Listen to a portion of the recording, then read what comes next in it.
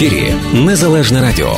Слухайте нас щоранку онлайн на нашій сторінці в Facebook та на сайті uaradio.com. Відтепер Незалежне Радіо також можна слухати із звичайного телефону в будь-якій точці Сполучених Штатів. Наберіть 773-299-78-78. Слухайте запис останнього ефіру в зручний для вас час. Українське Незалежне Радіо.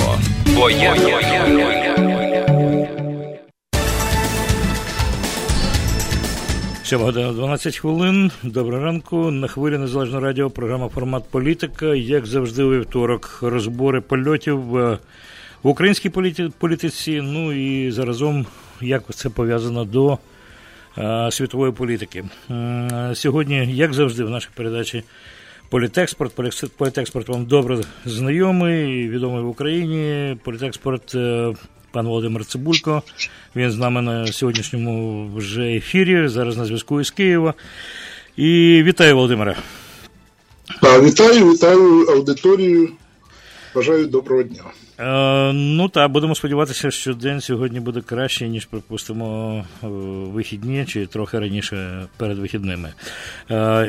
І в нас, і в Україні, тому що ми тут так само переживаємо все, що відбувається в Україні. Отже, найперша новина зі Сходу, з фронту, обстріли, 27 разів порушували режим тиші, поранених нема, загиблих немає, це слава Богу. Якщо я буду перечитувати все, де стріляли і з яких гармат, якого калібру, то в мене забере це ще хвилин 5, напевно, кілька хвилин це точно, тому що дуже великий список обстрілів. І Піски, Опитний, Павлополь, Новотроїцьке і так далі, так далі, так далі. Тобто і по напрямку північ, так само великі обстріли, я казав, це було по напрямку Схід.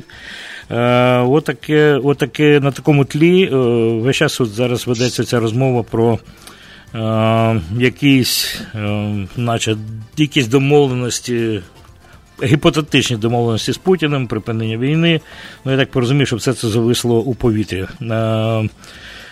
Ніяких новин, Володимире, я принаймні не чув якихось тлумачень чи ще якихось роз'яснень з боку президента, з боку прем'єр-міністра тільки все це було. А мені здається, що Зеленський трохи зараз в такому легкому нокдауні. Справді, є така формула, що з Путіним можна домовлятися, але з Путіним не можна домовитися, про що попереджали Зеленського і цілу його команду.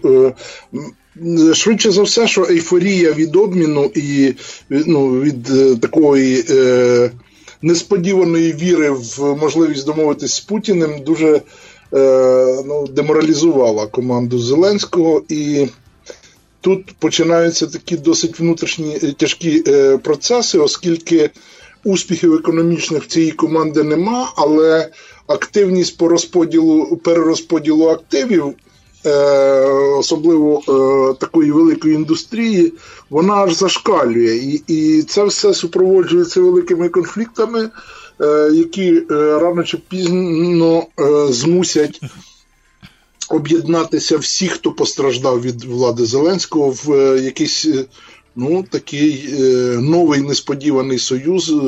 Наприклад, несподіваний союз Ахметова і Медведчука, який вже кожен з яких вже потерпає від влади Зеленського.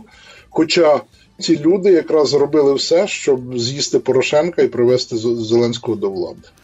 Поки навіть взагалі не чутно ніяких тілорухів в бік олігархів Зеленського, маю на увазі такого найбільшого Ахметова. Весь час ми чуємо новини тільки про Коломойського, як Коломойський реалізується і електризує. Тут якраз Коломойський почав витісняти і Ахметова, і Медведчука з ринків, і це все рано чи пізно призведе до такого ситуативного союзу, бо страждатимуть і інші. Але при всьому цьому, аби не страждав національний інтерес, тому що битва олігархів – це лише для українського народу битва великих платників податків.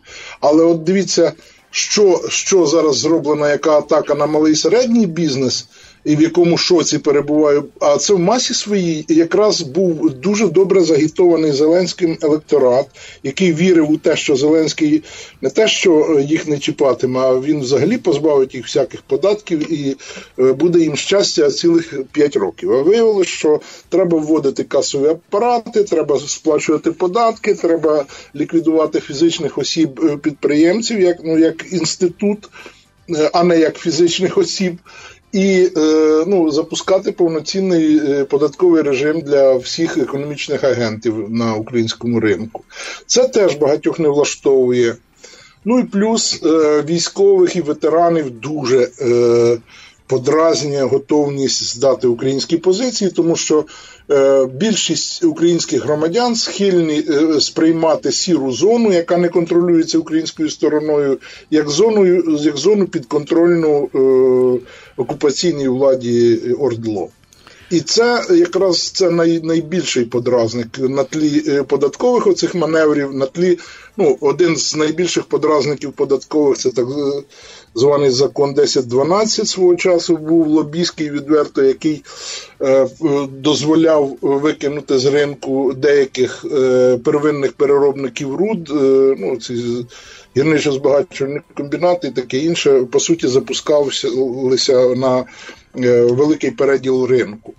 Ну і таких наступів багато, таких ідей економічних багато, але ці економічні ідеї не супроводжуються ніякими зовнішньополітичними здобутками. Поки що за весь період існування Зеленського на посаді президента України відбулася 2 зустрічі з Дональдом Трампом, які вилилися в великий скандал, де Україна фігурує як об'єкт взаємного поборювання між республіканцями і демократами, причому Трамп встиг обізвати Україну найбільш корумпованою країною світу, що є неправдою, бо українська корупція в порівнянні з російською – це дитячий садок, але чомусь Трамп не помічає цієї російської корупції і називає Путіна другом Володимиром. Треба зараз нашим слухачам наголосити, поставити акцент на тому, що ніяких поки відведень українського війська не буде, тому що обстріли продовжуються, це є порушенням так званих умов відведення, і тому, в принципі, вся ця історія вже забуксувала відразу на першому етапі, на самому первинному етапі, це знову-таки вимоги Путіна, які виконував Зеленський, це, значить, підписання цього так званої формули Штайнмаєра і от відведення військ в 3 точках там на сході України. Ну і відразу от вже на сьогоднішній день нічого не сталося, ніхто нікуди не відведений, значить, і взагалі ці перемови, очевидно, вони вже не з руки України, а з руки Росії будуть відтягатися, тому що мені здається, що і Путін вже побачив, розуміє реакцію громадянського суспільства в Україні і розуміє те, що Зеленський все ж таки залежний від електорату, від людей, і розуміє, що його вимоги, якщо не розшифрував підспудні такі вимоги Путіна і цю пастку не розшифрував сам Зеленський, то розшифрував народ. І, в принципі, попередив Зеленського, щоб не потрапити саме в цю пастку. Тому нормандський формат, він відтягається, мені здається. Правильно? Ніяких новин нема, формат цей десь завис. Я би ув'язував нормандський формат із іншою угодою, яка важлива для Європейського Союзу, це транзит газу через територію України. І паралельно із, скажімо так, підвішеною ситуацією по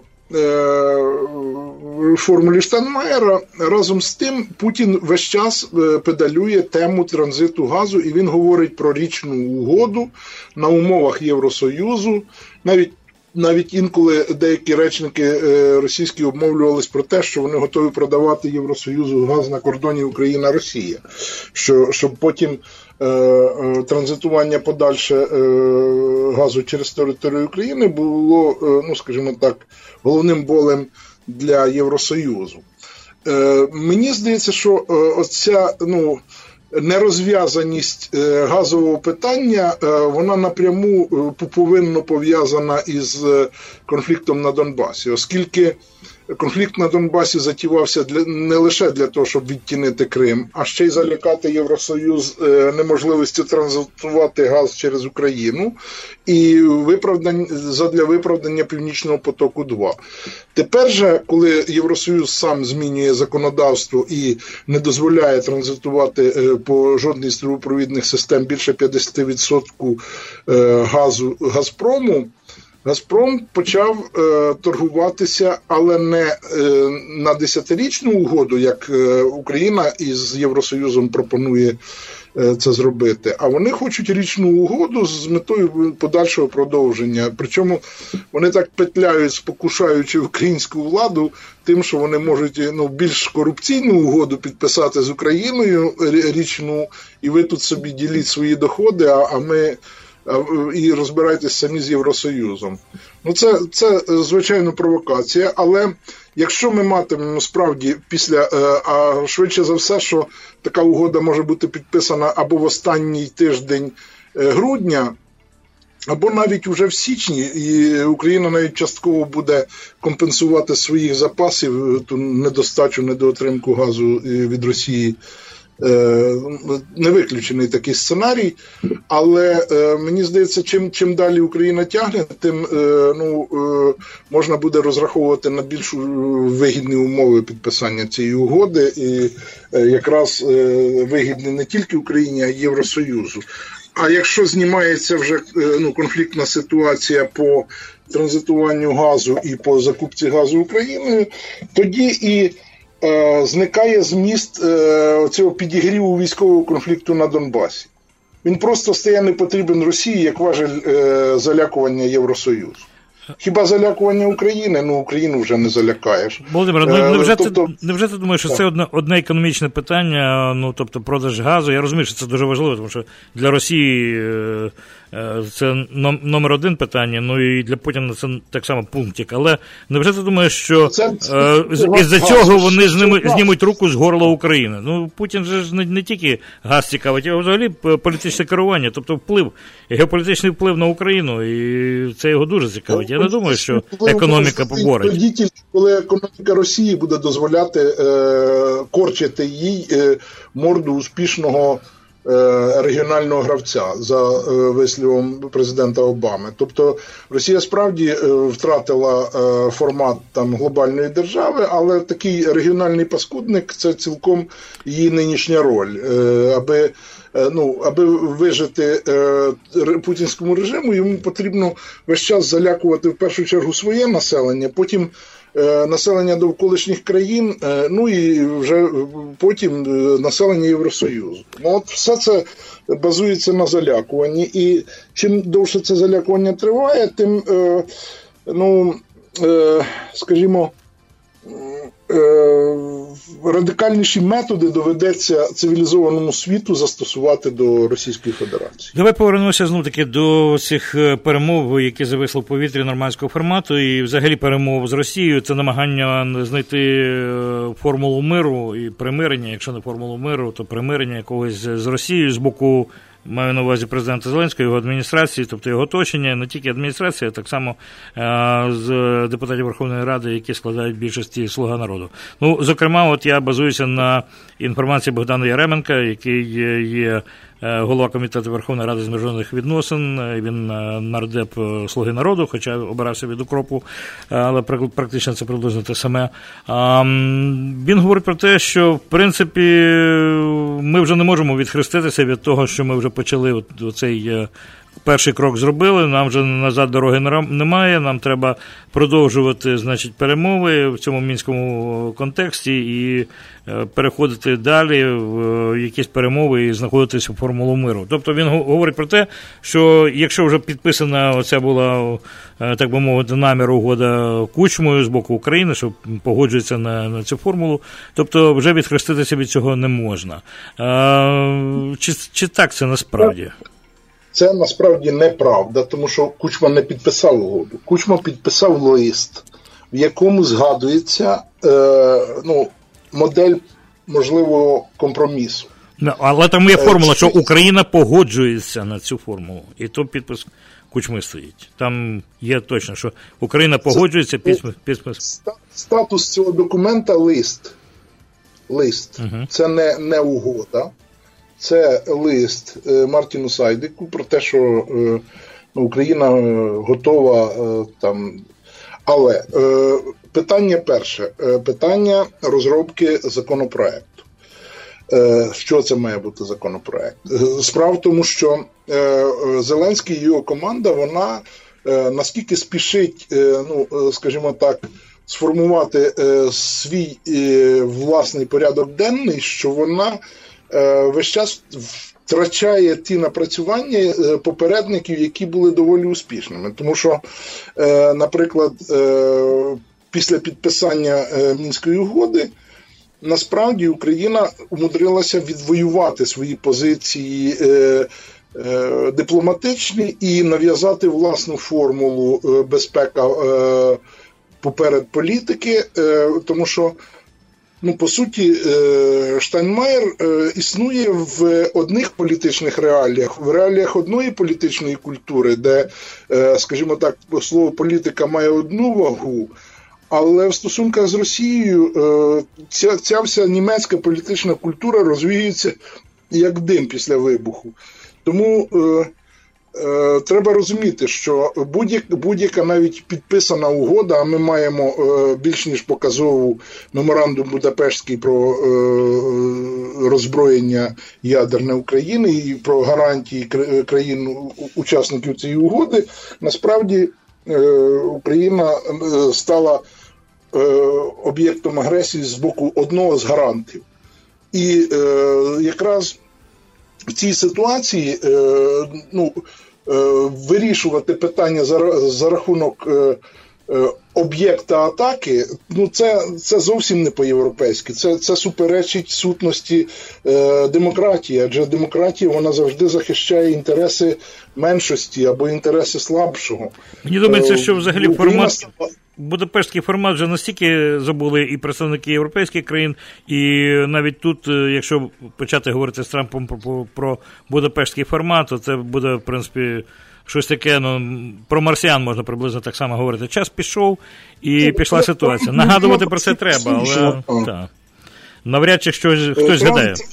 Трамп насправді трошки космічна людина в цьому плані, тобто він взагалі зобов'язання попередників він схильний переглядати. Згадаймо хоча б цю формулу денуклеаризації Ірану, яка, по суті, Іран теж не медом мащений, але ряд країн надавало Ірану певні гарантії, аби він припинив ядерну програму.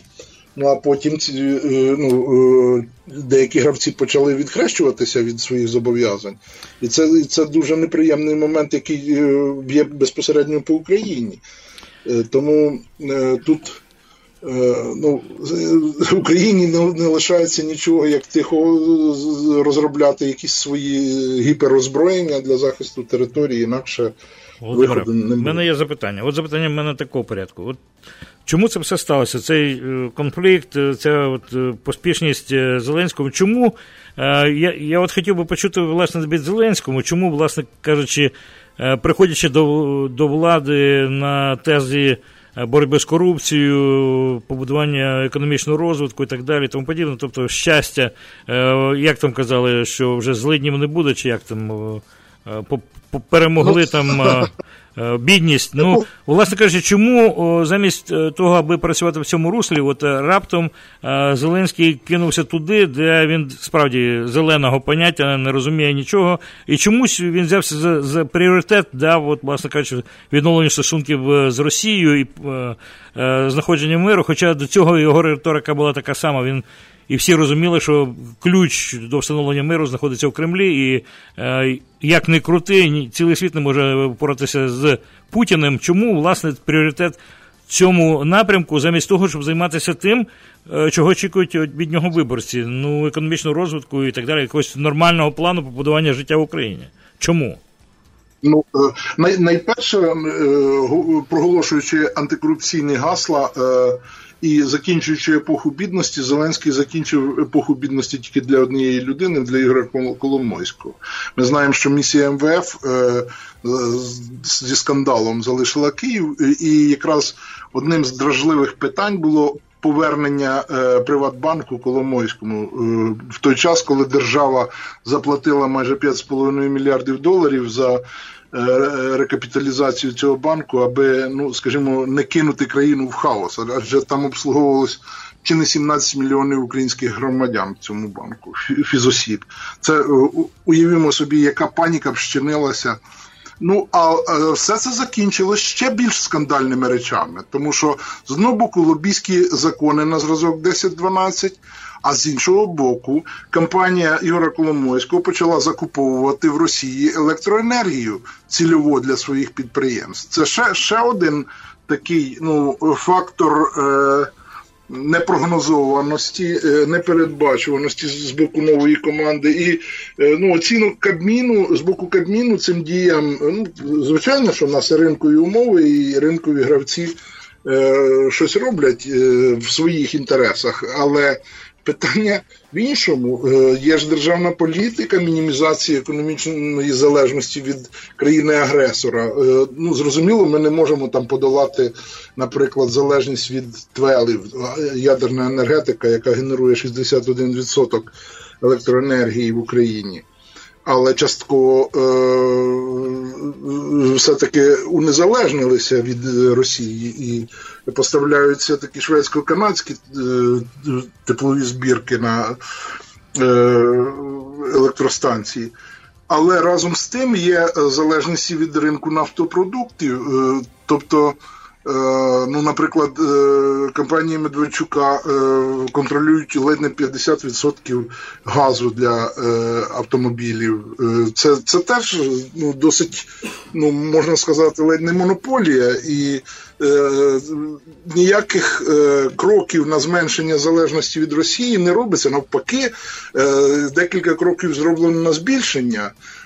Далі, ми не чуємо від української влади по цьому мінському процесу і умиротворенню ОРДЛО, окремих районів Донецької і Луганської областей, нічого про захист інтересів 1,5 мільйона українців, які з окупованої території переїхали на підконтрольну Україні територію. Ніби цих людей немає, ніби немає величезних майнових втрат цими людьми, ніби немає виборчих прав у цих людей. Це якась, взагалі однобока така історія, коли київська влада на чолі з Зеленським раптом розпоясалася заплатити за все і вся коштами українців, за знищену інфраструктуру, забувши про права виборців, про право власності на об'єкти, які там залишилися, які розграбовані. Ніхто не говорить про компенсацію з боку країни-агресора. Це взагалі складна дуже ситуація. На що вона розрахована? Швидше за все на те, щоб вибухнути в певний момент і створити хаотичну ситуацію. Чи можна так розуміти, що, власне кажучи, ти перерахував цілу низку питань, які треба вирішувати, там, будемо говорити, одержавлення деяких підприємств, поміняти розстановку сил в енергоресурсних галузях, які є корумпованими, знаходяться в руках Медведчука, як ти згадав. Тобто, чи можна зробити висновок, що Зеленський, коли побачив цілісну картину економічних змін, зрозумів, що там зробити певні кроки, швидкі кроки неможливо, і, можливо, треба буде, навпаки, переходити до якихось дуже непопулярних форм, і це буде ускладнювати його життя, і шлях буде довгим, нудним і не настільки яскравим, бо, в принципі, команда Зеленського, вони звикли швидко, миттєво, блискавично підхоплювати якісь питання і отримувати відразу якісь перемоги, швидкі перемоги. В даному випадку економічне питання не дає такої яскравості. Насправді це ж не були перемоги. Це була зміна інформаційного тла, я розумію. Яка випадку створювала ілюзію перемоги. Насправді, от подивимося, 73% підтримки на виборах, Але чи може хтось уявити, що партія Зеленського зможе вивести хоча б 10 тисяч людей, не проплачених на захист Зеленської команди, політики Зеленського? Це виглядає малоймовірним в першу чергу. А друге, що мені здається, намір покращити в першу чергу інвестиційний клімат уперся в небажання і нерозуміння, як проводити судову реформу. Точніше, як її завершити, бо Петро Порошенко її розпочав, і хоч на неї нарікають, але все-таки суди, які були створені через конкурсні процедури, на них найменше нарікань. Найменше нарікань на Верховний суд України і найменше нарікань на Вищий антикорупційний суд, який тяжко формувався, але через конкурсні процедури. І разом з тим суди нижчих інстанцій, адміністративні суди – це гіперкорупційні суди. Варто згадати хоча б Баришівський суд. Після рішення Баришівського суду на користь одного з бородатих хитрих олігархів, хіба інвестор матиме бажання приходити в Україну? Не матиме. Далі, закон про концесію, який очікується, нічого путнього в цьому напрямку не робиться. Тобто є, з одного боку, ніби команда була заряджена на швидке прийняття там пару-трійку сотень законів, які мали б миттєво покращити стан економіки української і соціальної політики. Але це все підвисло, і ми бачимо паніку всередині правлячої команди, бо точно до кінця року покращення добробуту не передбачається, підвищення зарплат не передбачається.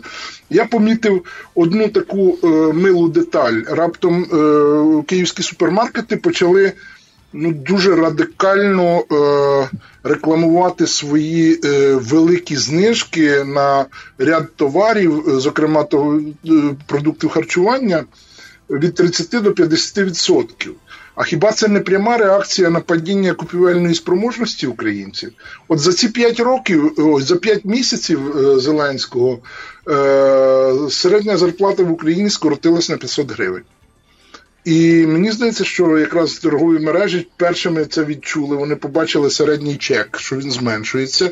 І вони почали рекламувати всілякі програми знижок, щоб хоч випродати ті запаси продуктів і тепер уже плавно скорочувати закупівлі на майбутні місяці. Тобто ми весь час говоримо про економіку, у нас весь час повертається, слизькаємо з політики по економіку, тому що реальне життя, тому що реальне життя – це єдиний яскравий показник взагалі всього, і політики, і економіки, і всього реального, що відбувається на гаманці людини. Так, справді, тому що це тому, що Зеленський приходив якраз на гаслах такого швидкого покращення життя, швидкого подолання корупції, швидкого сього, там швидкого продовження життя на 100 років вперед. І люди просто, скажімо так, роззявили роти і повірили йому. Таку кількість обіцянок, концентрованих в одній виборчій програмі, було тяжко уявити, чесно кажучи. І ніхто із політиків, які вели конвенційну виборчу кампанію, відповідальну виборчу кампанію, не ризикував роздавати такі обіцянки. Але Зеленський не соромився їх роздавати. І от подивимося тепер на ринок землі. Ідея ринку землі, вона ніби сприймалася. Він був єдиним кандидатом, який написав це в своїй виборчій програмі. І коли зайшло до реалізації цієї ідеї виборчої, раптом на вулиці селищ і сіл викотилися фермери, викотилися з технікою жителі села, які почали дуже активно протестувати, тому що в них оборотні кошти дуже низькі. Тим більше, що в цьому році закупівля зернових, вона так обідрала, чесно кажучи, фермерів. Фермери перелякалися, що коли справді буде сформовані умови для ринку, в них навіть не буде змоги ні взяти кредити, ні заробити на власних якихось потужностях необхідні кошти для скупівлі необхідних земель. Тому цей ринок землі людей ще більше налякав, ніж породив якусь віру в справедливість і в рівність перед законом. Ну, поки ринок землі ми не будемо чіпати, тому що це тема взагалі вибухова і зовсім окрема. Я сказав би, що це зовсім одна тема на цілу низку передач. Тому сьогодні ми про ринок землі, про продаж, про законопроект, про всі ці речі говорити не будемо. Будемо говорити більше про політику. Зараз перервемося на коротеньку рекламу і перейдемо знову-таки в площину політики, щоб завершити оцю тему, зрозуміти до кінця, що відбувається в стосунках Росії і України. Вірніше, ми знаємо, але залежно від того, що от сталося останнім часом, які подальші можуть бути кроки України, або які можуть бути рикошети взагалі в українсько-російських відносинах чи політиці. Але після реклами про це будемо говорити. Хочеш слухати радіо рідною мовою? Чути українську пісню та об'єктивні новини з України? Підтримуй Незалежне радіо. 7:45. Продовжуємо програму «Формат політики». Нагадаю, у нас на прямому зв'язку із Києва пан Володимир Цибулько. Говоримо про політику України. І зараз я все ж таки в цій частині передачі хотів би знов-таки ще раз поглянути на оці міжнародні відносини між Росією і Україною, про можливість, принаймні про мрію зупинки війни, про яку, в принципі, намагався мріяти і президент Зеленський, але в нього, як бачимо, нічого не вийшло. От що мені цікаво, весь час товчеться навколо того, що, в принципі, ця формула Штайнмайєра, і сам він пояснював вчора всюди в Фейсбуку і в засобах масової інформації можна було почути, що він говорив про це, про цю формулу, яку він сказав, що це там ніякої формули немає, це просто були перемови, в яких брав участь так само Порошенко, це в мінському форматі, в нормандському форматі, але це, здається, і мінський формат пізніше узаконив, так би мовити, ці всі речі. Це продовження мінського формату, насправді, було. І якраз українська сторона після заяв Штайнмайєра змінила акценти на користь пріоритету безпеки над політикою, бо Штайнмайєр пропонував провести вибори при окупаційних військах, які б то були вільні вибори. Тому взагалі формула Штайнмайєра могла би працювати, якби не тільки українська сторона прагнула миру, а там якраз іншого стану виживання, як війна, для окупаційних цих влад на Вордло немає. Вони можуть існувати тільки за умов війни. Вони не в стані ні збудувати нормальну економіку, ні самоврядування, ні що. Володимир, доки існує війна, доти вони і існують. Я хотів на чому наголосити. Справа в тім, що вчора з'явилася думка в пресі колишнього міністра закордонних справ Павла Клімкіна. Він пропонує взагалі не циклитися на тому варіанті, який був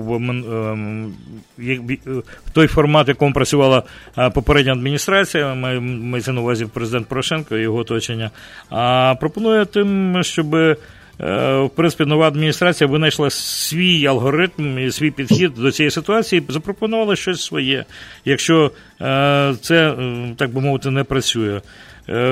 Виходячи з того, що зараз складна ситуація, і, як пише Клімкін, ставки підняті, він говорить про те, що чому б новим людям не придумати якийсь особливий маневр чи якийсь хід в міжнародній політиці. І разом з тим не треба забувати, що і Рябошапка, я перепрошую, Рябошапка, Пристайко, міністр закордонних справ, не міністр, не генпрокурор, а міністр закордонних справ Пристайко, він говорив про те, що в принципі у них є оцей план був A, план Б і план С. Тобто він говорить, що є і ще якихось кілька підходів до намагання вирішити проблему війни і миру між Росією, загарбником і Україною. Я не знаю, які це плани, тому що ці плани не озвучені, але Пристайко говорить про те, що можливий навіть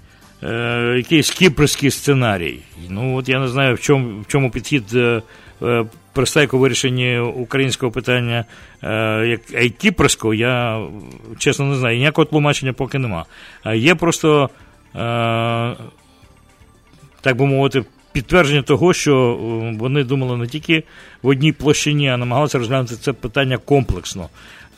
Якісь тлумачення зараз з'явилося, чи ні, після от того фіаско, яке сталося зараз у цих початкових наведенні мостів з Путіним? Ну, от мені цікаво. Я все-таки не називав це фіаско, тобто це шок для правлячої команди, але насправді для України російська сторона відкрила свій кінцевий намір, вона хоче придністровізації, тобто вона хоче замаринувати цю територію на певний період. І вся біда в тому, що якщо Придністров'я прикрите з одного боку Молдовою, з іншого боку дружньою до Молдови Україною, то якраз придністровізація по російському сценарію означає, що через 10-15 років населення окупованих територій буде повністю русифіковане і кооптоване в російську інформаційну парадигму. Тобто воно за цей час розірве всі зв'язки з Україною, і тоді справді потрібна буде не лише автономізація цієї території, а й певна така санітарна перерва в інтеграції цих територій. Тобто створення спочатку інформаційного поля єдиного з Україною, потім законодавчого поля єдиного з Україною, ну і освітнього поля, щоб адаптувати це населення до українських. Але справді тим, що Придністров'я не визнано Молдовою. Справді тим, що це не визнана республіка, це конгломерат російський, тобто окупаційний режим. Там трошки не так. Насправді за цей час, коли Україна активно почала блокувати кордон, транзит для Придністров'я, за цей час всі підприємства Придністров'я почали отримувати молдовський сертифікат відповідності. І 3/4 населення того, що лишилося на окупованій території Придністров'ї, воно умудрилося все-таки отримати молдовські закордонні паспорти, і вони вже їздять за кордон як але на державному рівні Придністров'я не визнане. На державному рівні. Але там ні. Зараз якраз є план Козака такий, і якраз ця територія, вона досить активно запихається в загальне тіло Молдови. Очевидно, що Молдова, навіть якщо федералізується, то там є кілька факторів. Тут же не тільки український фактор. Для Росії ще важливо, щоб Молдова не війшла в федеративну державу з Румунії, бо там юніоністські настрої досить потужні серед населення. І, по суті, Молдова і Румунія – це одна культура, одна мова. І тут якраз фактор такої федералізації Молдови може зупинити юніоністські трохи, або врівноважити юніоністські настрої. У нас такого фактору нема. У нас такого фактору нема, але ключове слово – федералізація. Володимир, я хотів звернути увагу. Федералізація. Власне кажучи, Росія весь час намагається протовкнути цю формулу федералізації Молдови, Грузії, тепер України. І, власне кажучи, якщо взяти цю формулу, так би мовити, формулу Штайнмайєра, тобто мінські перемови, і піти на оце, значить, визнання того, що самоврядування оцих конгломератів мусить бути визнане державою Україна, то в такий спосіб унітарність держави України втрачає зміст, тобто треба міняти Конституцію, і тоді Україна стане федерацією, і будь-яка частина України може відвалитися, і це план, зрозуміло, деструктивний план Путіна, який намагається забити цвях всередину прямо в Київ. Ми маємо приклад загарбання Криму, де Україна мала слабкі інформаційні позиції і не намагалася ні на освітньому полі активно, ні на культурному працювати, сподіваючись на не надто такий домінуючий вплив кримських татар. Хоча кримські татари відвоювали для себе той весь простір кримський, але все-таки їх частина населення в різні часи там складала 12-17, 12-15%, від сили 17%, але це не дозволяло кримським татарам, хоча б якісь базові території утримувати повністю під своїм управлінням. В даному випадку, справді, що визнання цих територій незалежними, самоврядованими мусить призвести до зміни Конституції України, тому що це Україна вже буде, тобто, федерацією, якщо вона включить в себе оці зруйновані території, і якщо визнає їх частиною України, самоврядованими. Якраз наявність такого масового населення на півночі Криму і наявність Північно-Кримського каналу зупинило сепаратистів кримських, тому що вони розуміли, що українське населення може грати на боці України і оголосити там на півночі Криму свою санітарну зону і через отримувати підсилення. Тому ці сепаратистські сценарії 90-х зупинились якраз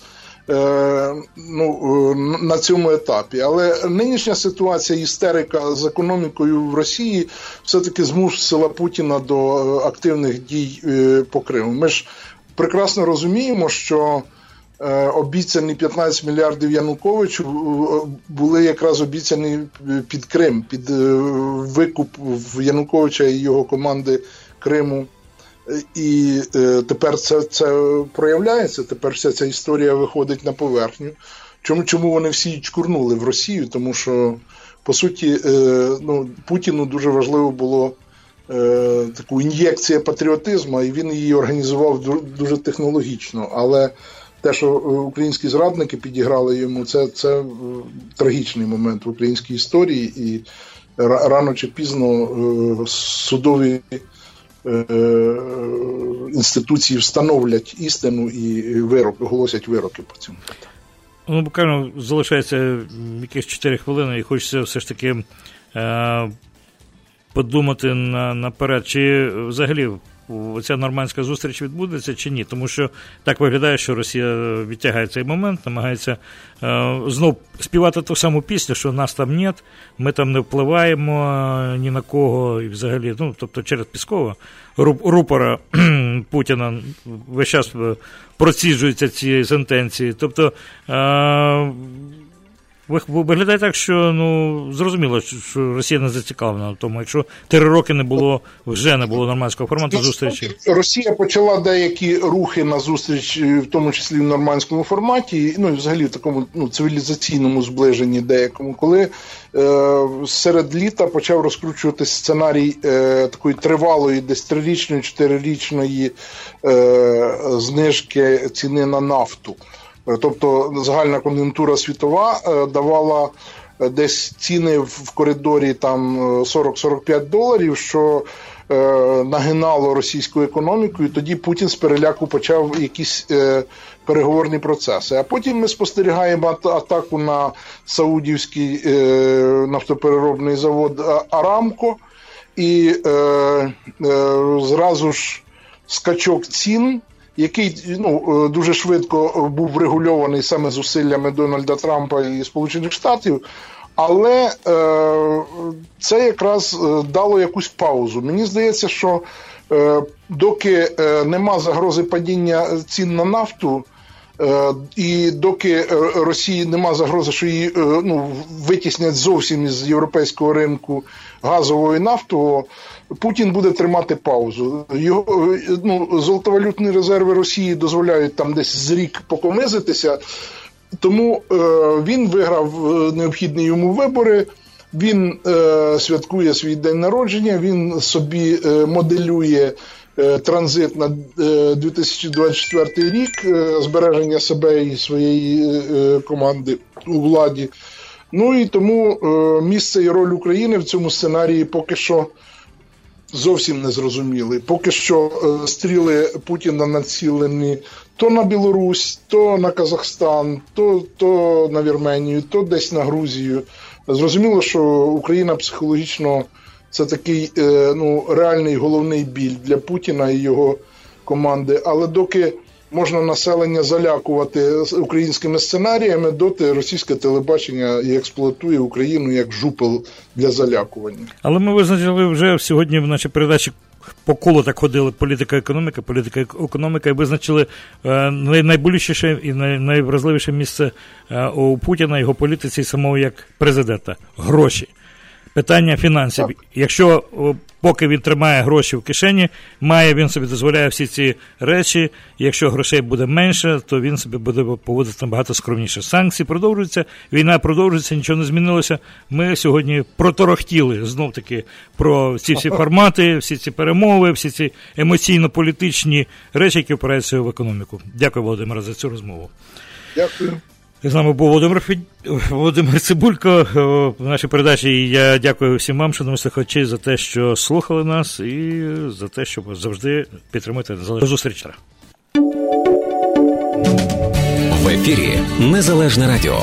Слухайте нас щоранку онлайн на нашій сторінці в Facebook та на сайті uaradio.com. Відтепер Незалежне Радіо також можна слухати із звичайного телефону в будь-якій точці Сполучених Штатів. Наберіть 773-299-78-78. Слухайте запис останнього ефіру в зручний для вас час. Українське Незалежне Радіо. Бо я